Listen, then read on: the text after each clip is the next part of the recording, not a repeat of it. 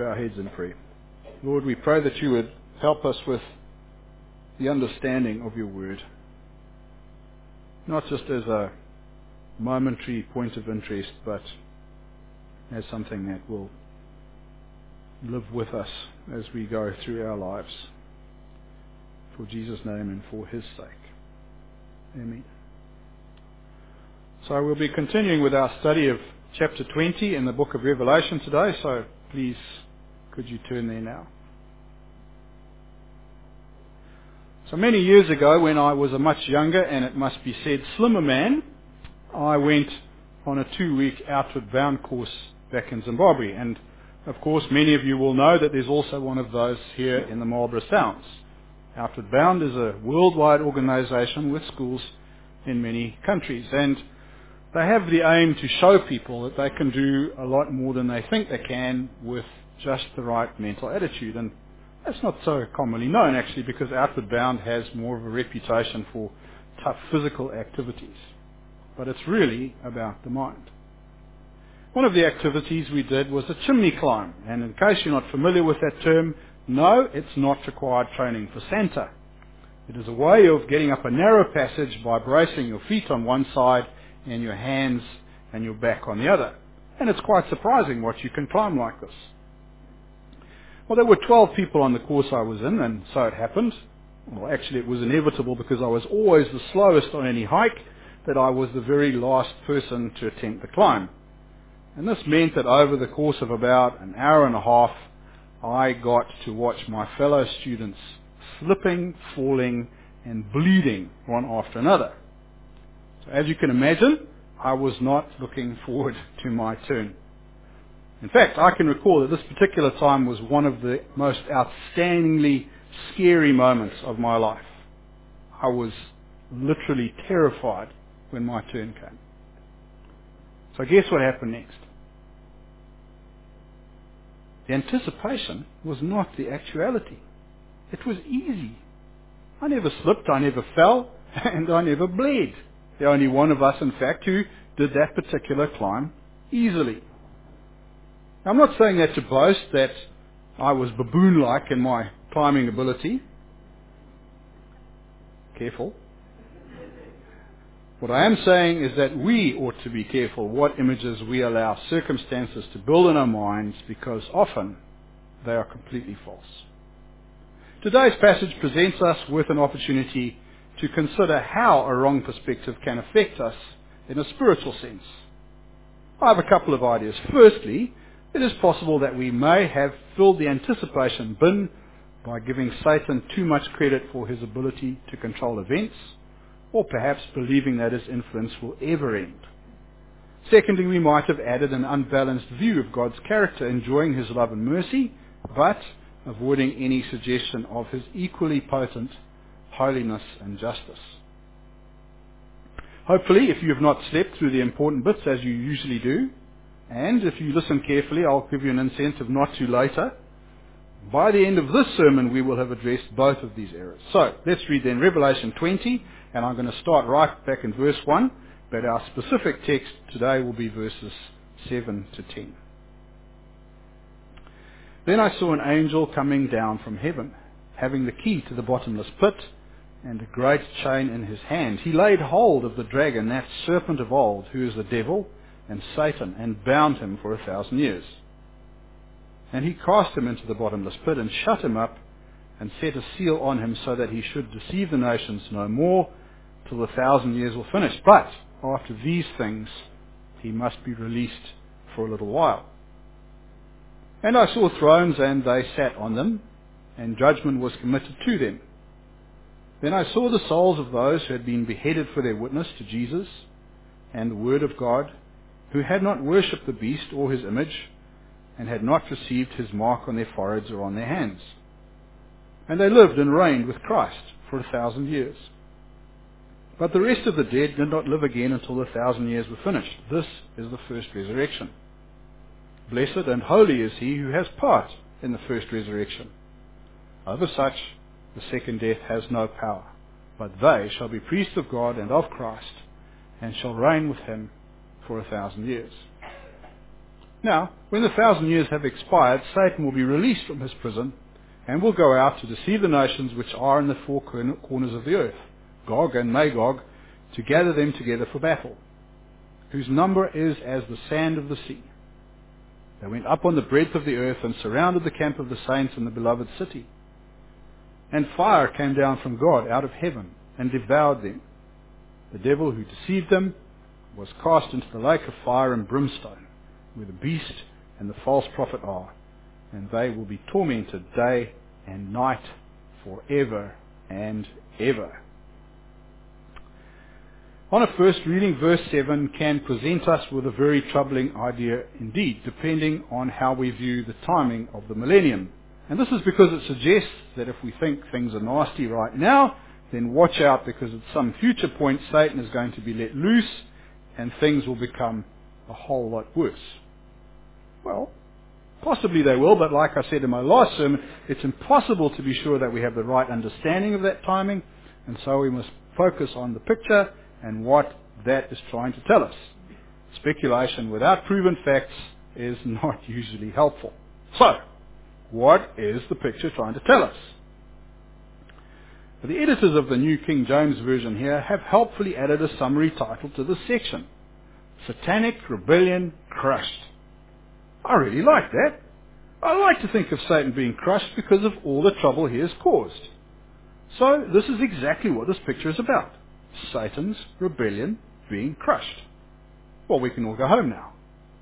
No, I'm afraid not. What more can we learn from and about that? Well, first of all, this is not a new picture, because Satan's rebellion isn't new at all. God has not only reserved his promises to deal with the evil one once and for all, just for New Testament people. No. He got straight back into it, because if we think right back to the very beginning in the book of Genesis, what is God's curse on the serpent, a picture of Satan? Anybody remember? Eh?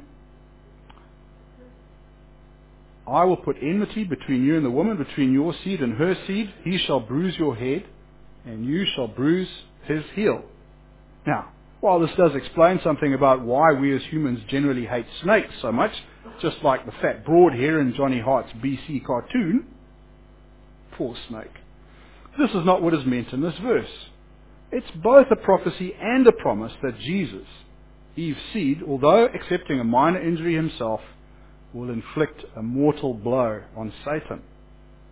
Sin and its principal advocate will be defeated permanently. And there are also a number of parallel prophecies in the Old Testament book of Ezekiel, chapters 38 and 39, that have very striking similar images of attacking hordes and their consequent judgment, and which also include these names that we see here, Gog and Magog. I won't read them now because they are too long, but they do reinforce the point that God's people have always had this hope and certainty that in God's time things will be restored to the way they should have been, and justice will be served. So like I said, this isn't a new picture or one just for us now in 2018. God's promises stand consistent through time, and here we see the picture of their fulfillment. Well, what other comments might we make about this passage? Firstly, note that Satan is released.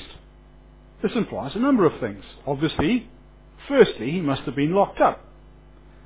But he hasn't escaped either by heroic effort or by cunning. Also, while incarcerated, he has clearly been completely subdued in terms of movement, although perhaps not an influence.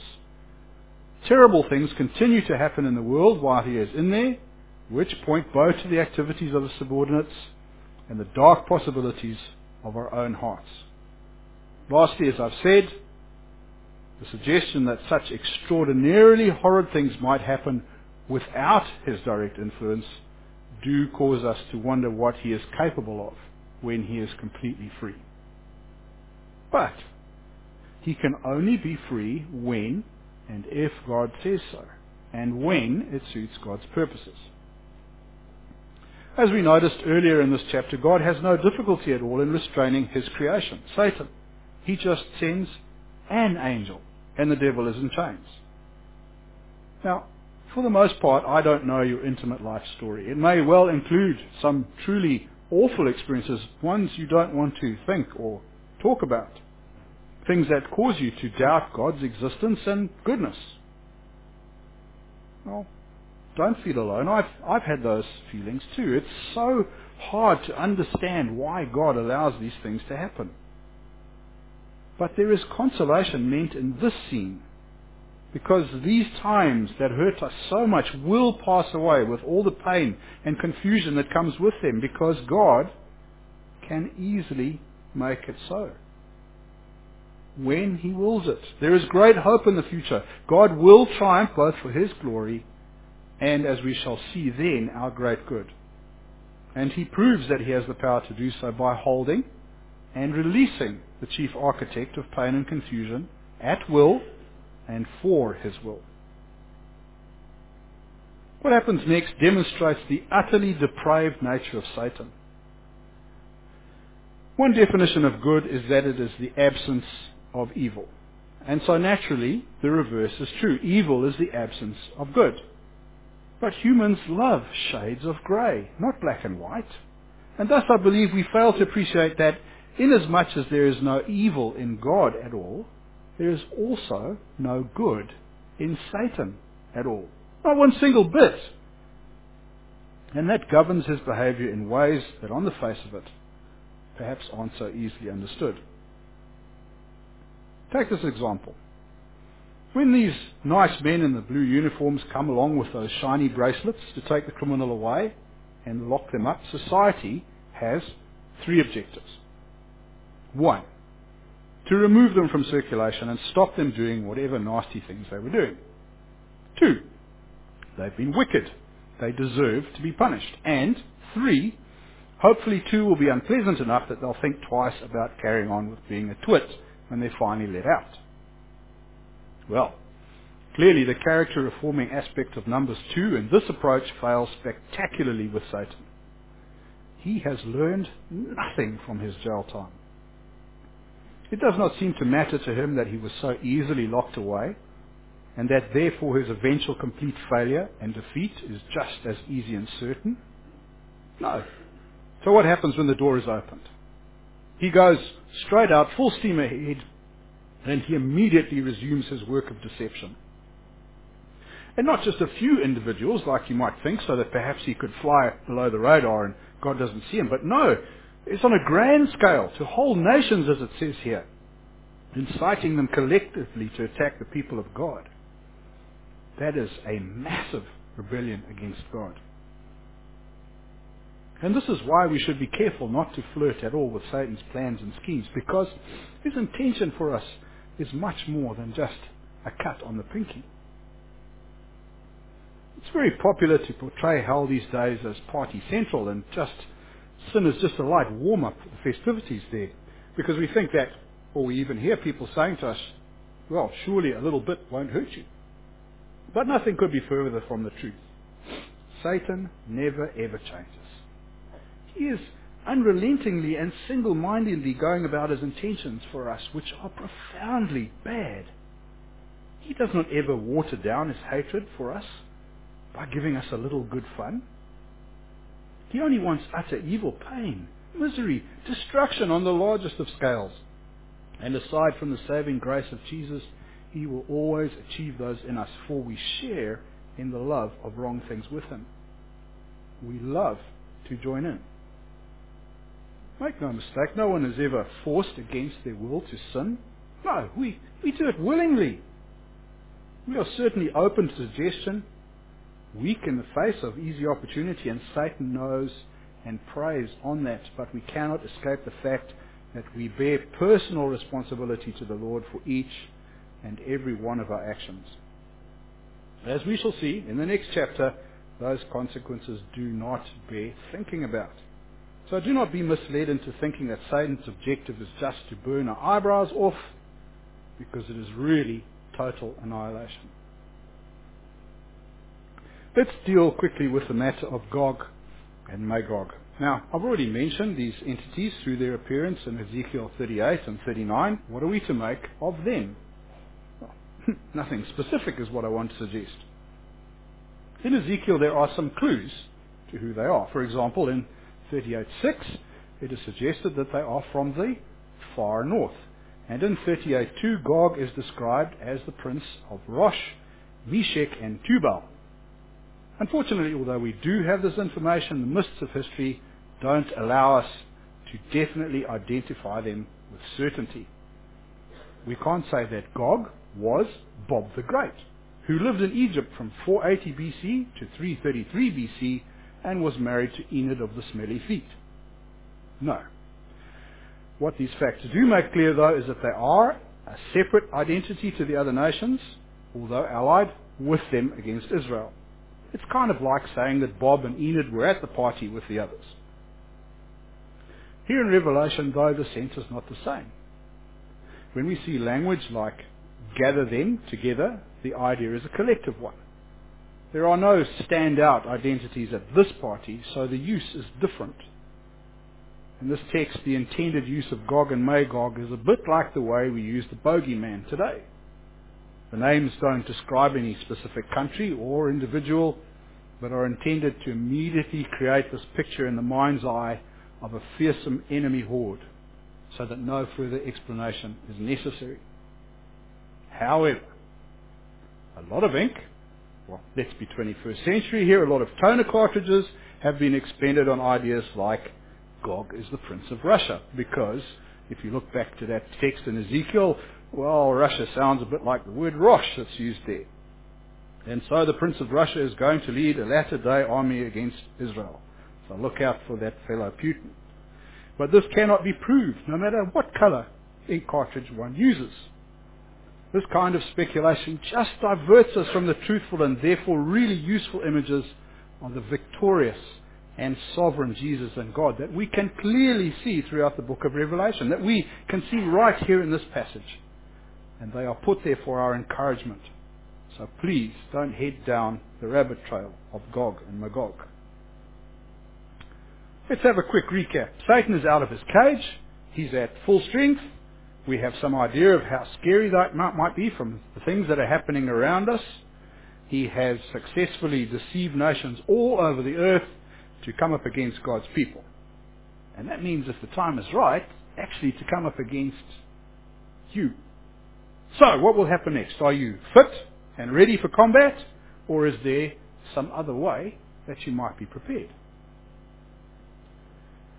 Do you remember that clip that Colfane played us a little while back from The Lord of the Rings? Those scary demon hordes with deformed faces and bulging muscles assembled, dramatically outnumbering the good guys. And then there were those inspiring speeches by the commanders, the battle cries, the close-up facial shots of the warriors, flags waving, spears and swords glittering sharp. The time is near when they will crash together head-on. Steel will strike steel and rend and tear and impale flesh. Blood will flow in torrents. Do you see that? How would you feel if you were there? Well, recognize that you might be, because God could bring this about at any moment. Maybe now, maybe years after our deaths, but He will bring it. And because we don't know when, we must always be ready. Now, I reckon that any one of us could be forgiven for feeling bowel-loosening fear and profound panic at such odds. The whole world described here, whose number is as the sand of the sea, arrayed against the people of God with Satan at their head.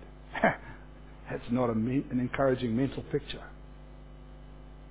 But this is the whole point of the text that we're reading today. A moment ago I said we should always be ready, and I asked, what does that mean? Should I always have a bag of food and clothes packed in the cupboard with a razor-sharp sword next to it? Maybe I should see if I could get my hands on a rocket launcher with a nuclear warhead. No. Our preparation is internal, and our model is Jesus, our commander.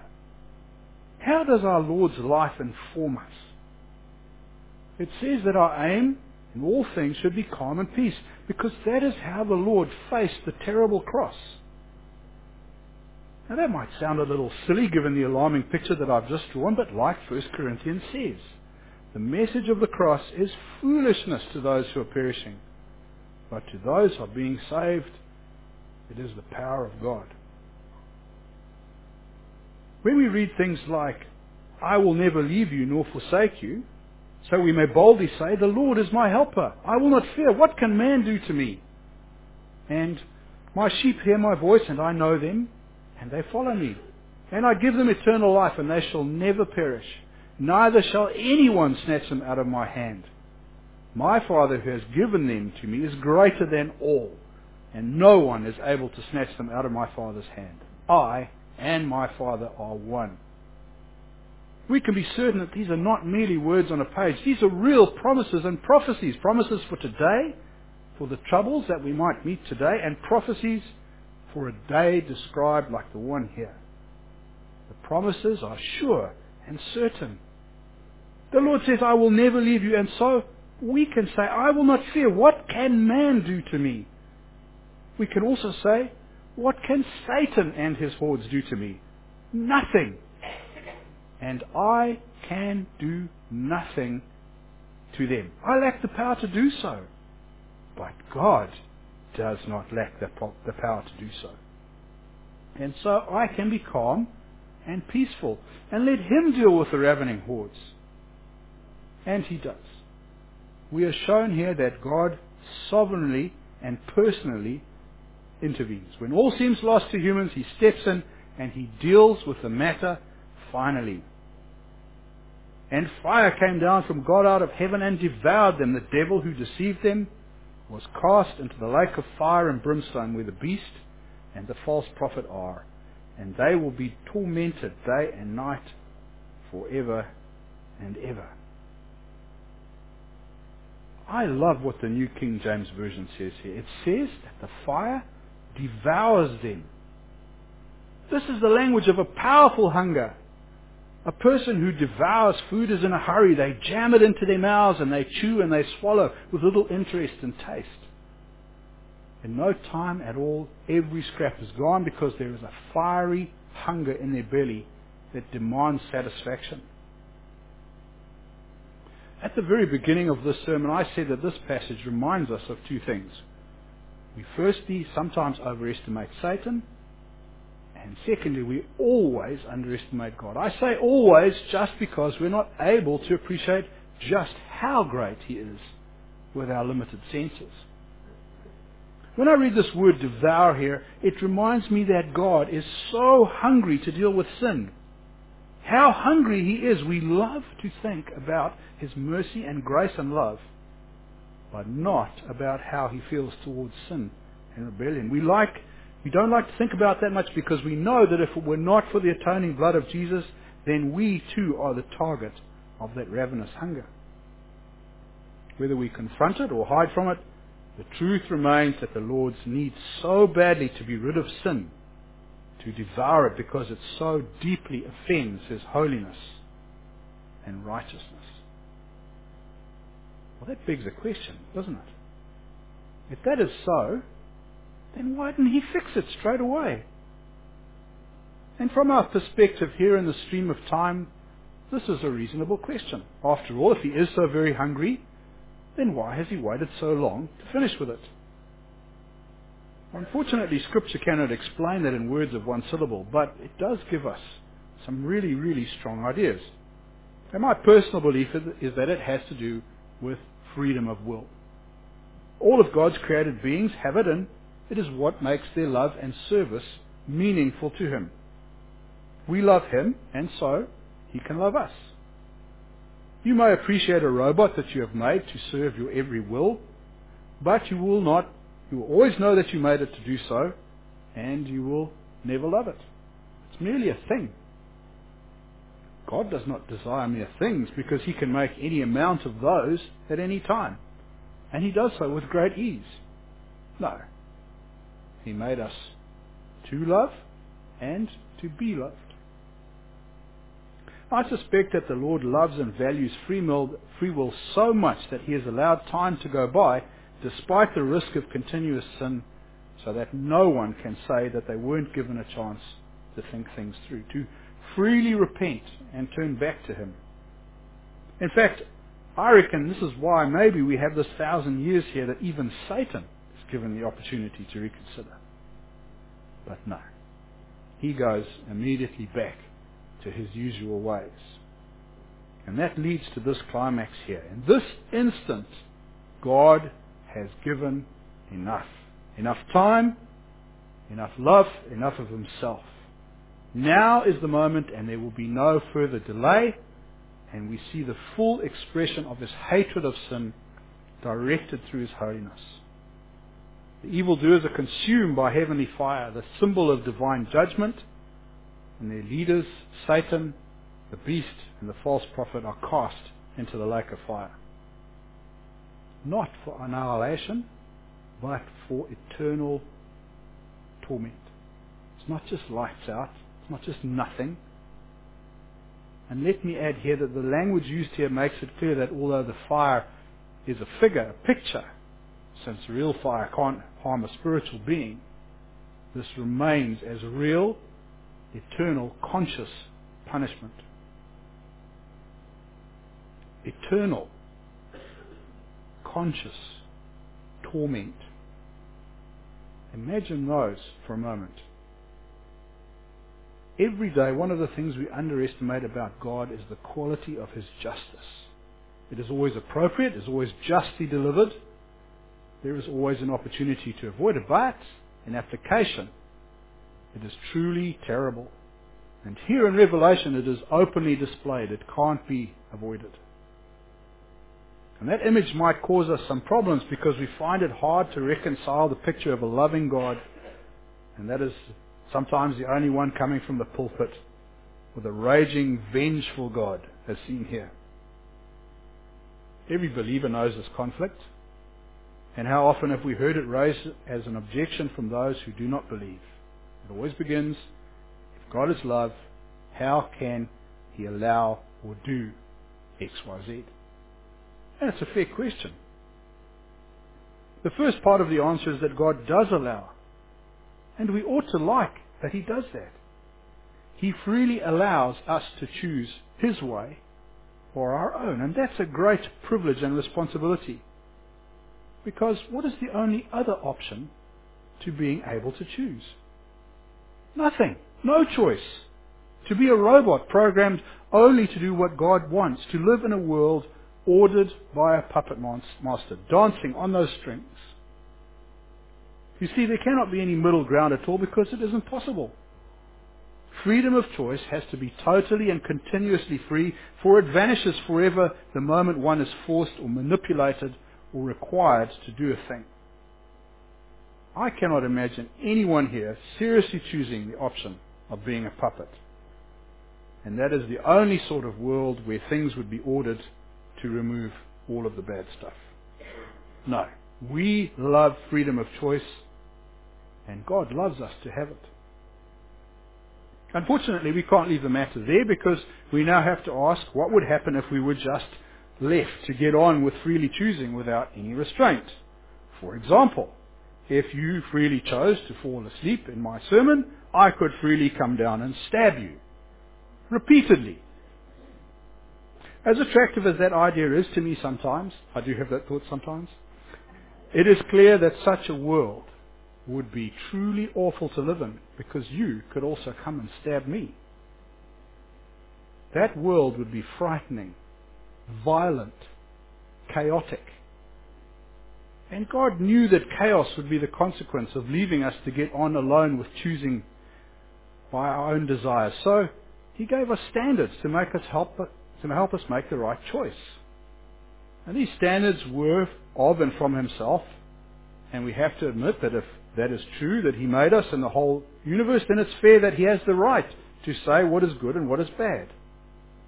But he still gave us the freedom to obey his standards or not, and the freedom to live with the consequences. And please note here that we do not have an absent God, as some claim. He has not pinned a list of rules up to a tree and then gone off for a snooze. On the contrary, he takes a permanent and active and continuous interest in all matters. The problems come when we choose to do the wrong thing, and we do that very regularly. So, what should God do about that? There are only two options. One, do nothing, look the other way. Or two, deal with the sin, punish it. For God, option one is not viable at all. At all. This is another area in which we seriously underestimate Him because we do not properly appreciate how very abhorrent and unacceptable sin is to God. As humans, we are used to compromise, and so we don't get that God is completely uncompromising on the matter of sin. There are no grey areas for Him at all. And therefore, if He finds sin, He must punish it. And what is the punishment He requires? It is separation from Him and death. And by death, let me remind you, like I said, it doesn't just mean lights out, because Revelation will soon inform us that it really means eternal, conscious torment alongside Satan, the beast, and the false prophet. So let me be very direct now. How do you feel about that? That you are a sinner too, and that unless you have accepted God's gracious offer of salvation through Jesus, you too deserve separation and death and eternal torment. Well, there are two ways you might react. Firstly, there's total rebellion, shaking your fist in the face of God. But really, how's that going to make things any better? And how futile is an ant attacking an elephant? Or, recognizing that you are wrong, you might try to make amends, to try to balance that bad stuff out with more good stuff in the hope that it will make things right. But unfortunately, that won't work. It can't work. Because the moment that you commit your first sin, and we all sin, there isn't anyone at all in the whole history of mankind apart from Jesus who hasn't. The moment you sin, God hangs up the phone for good, and He considers you His enemy. No amount of good deeds will make any difference simply because they are done by a bad man. So what to do then? Well, for the only solution, we must come back full circle to freedom of choice, but in a very particular space. This is the only point where love and justice meet perfectly, and it is the cross on which Jesus died. All of us will experience the reality of this scene in Revelation from one side of that cross or the other. We'll be there. We will either experience God's love or His justice. And the cross is so very well named because it is the cross and only the cross that lies across the gap between these two fates to make it possible to move from one to the other, from eternal death to eternal life. So, would you step on that bridge today? After reading about lakes of fire and eternal conscious punishment, you might say that God is unfair, that His justice is too harsh. But if we reason through the options that we have here today, we should see that the cross is the only remedy for sin. And this is because God is able to do far more than we can reason or think possible. We underestimate His justice, and we also underestimate His mercy. His mercy is the power and beauty of the cross. It is there that God shows us that His love and mercy are as great as His holiness and righteousness.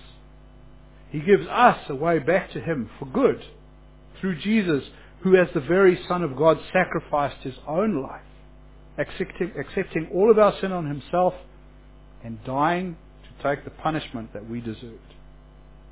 And that meant that God's need for justice is fully satisfied. Once again, we and God can live together as family.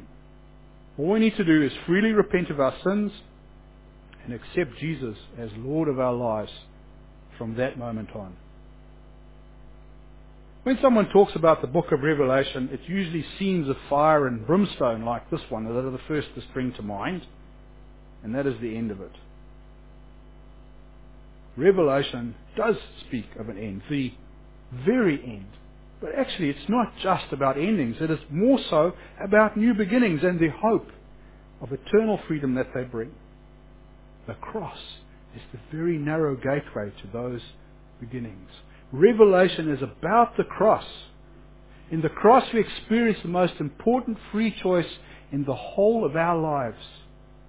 We can freely accept it, or we can freely reject it. We can choose to begin or to end. But know this, inasmuch as the beginning brings great joy and reward, the end brings terrible suffering and punishment.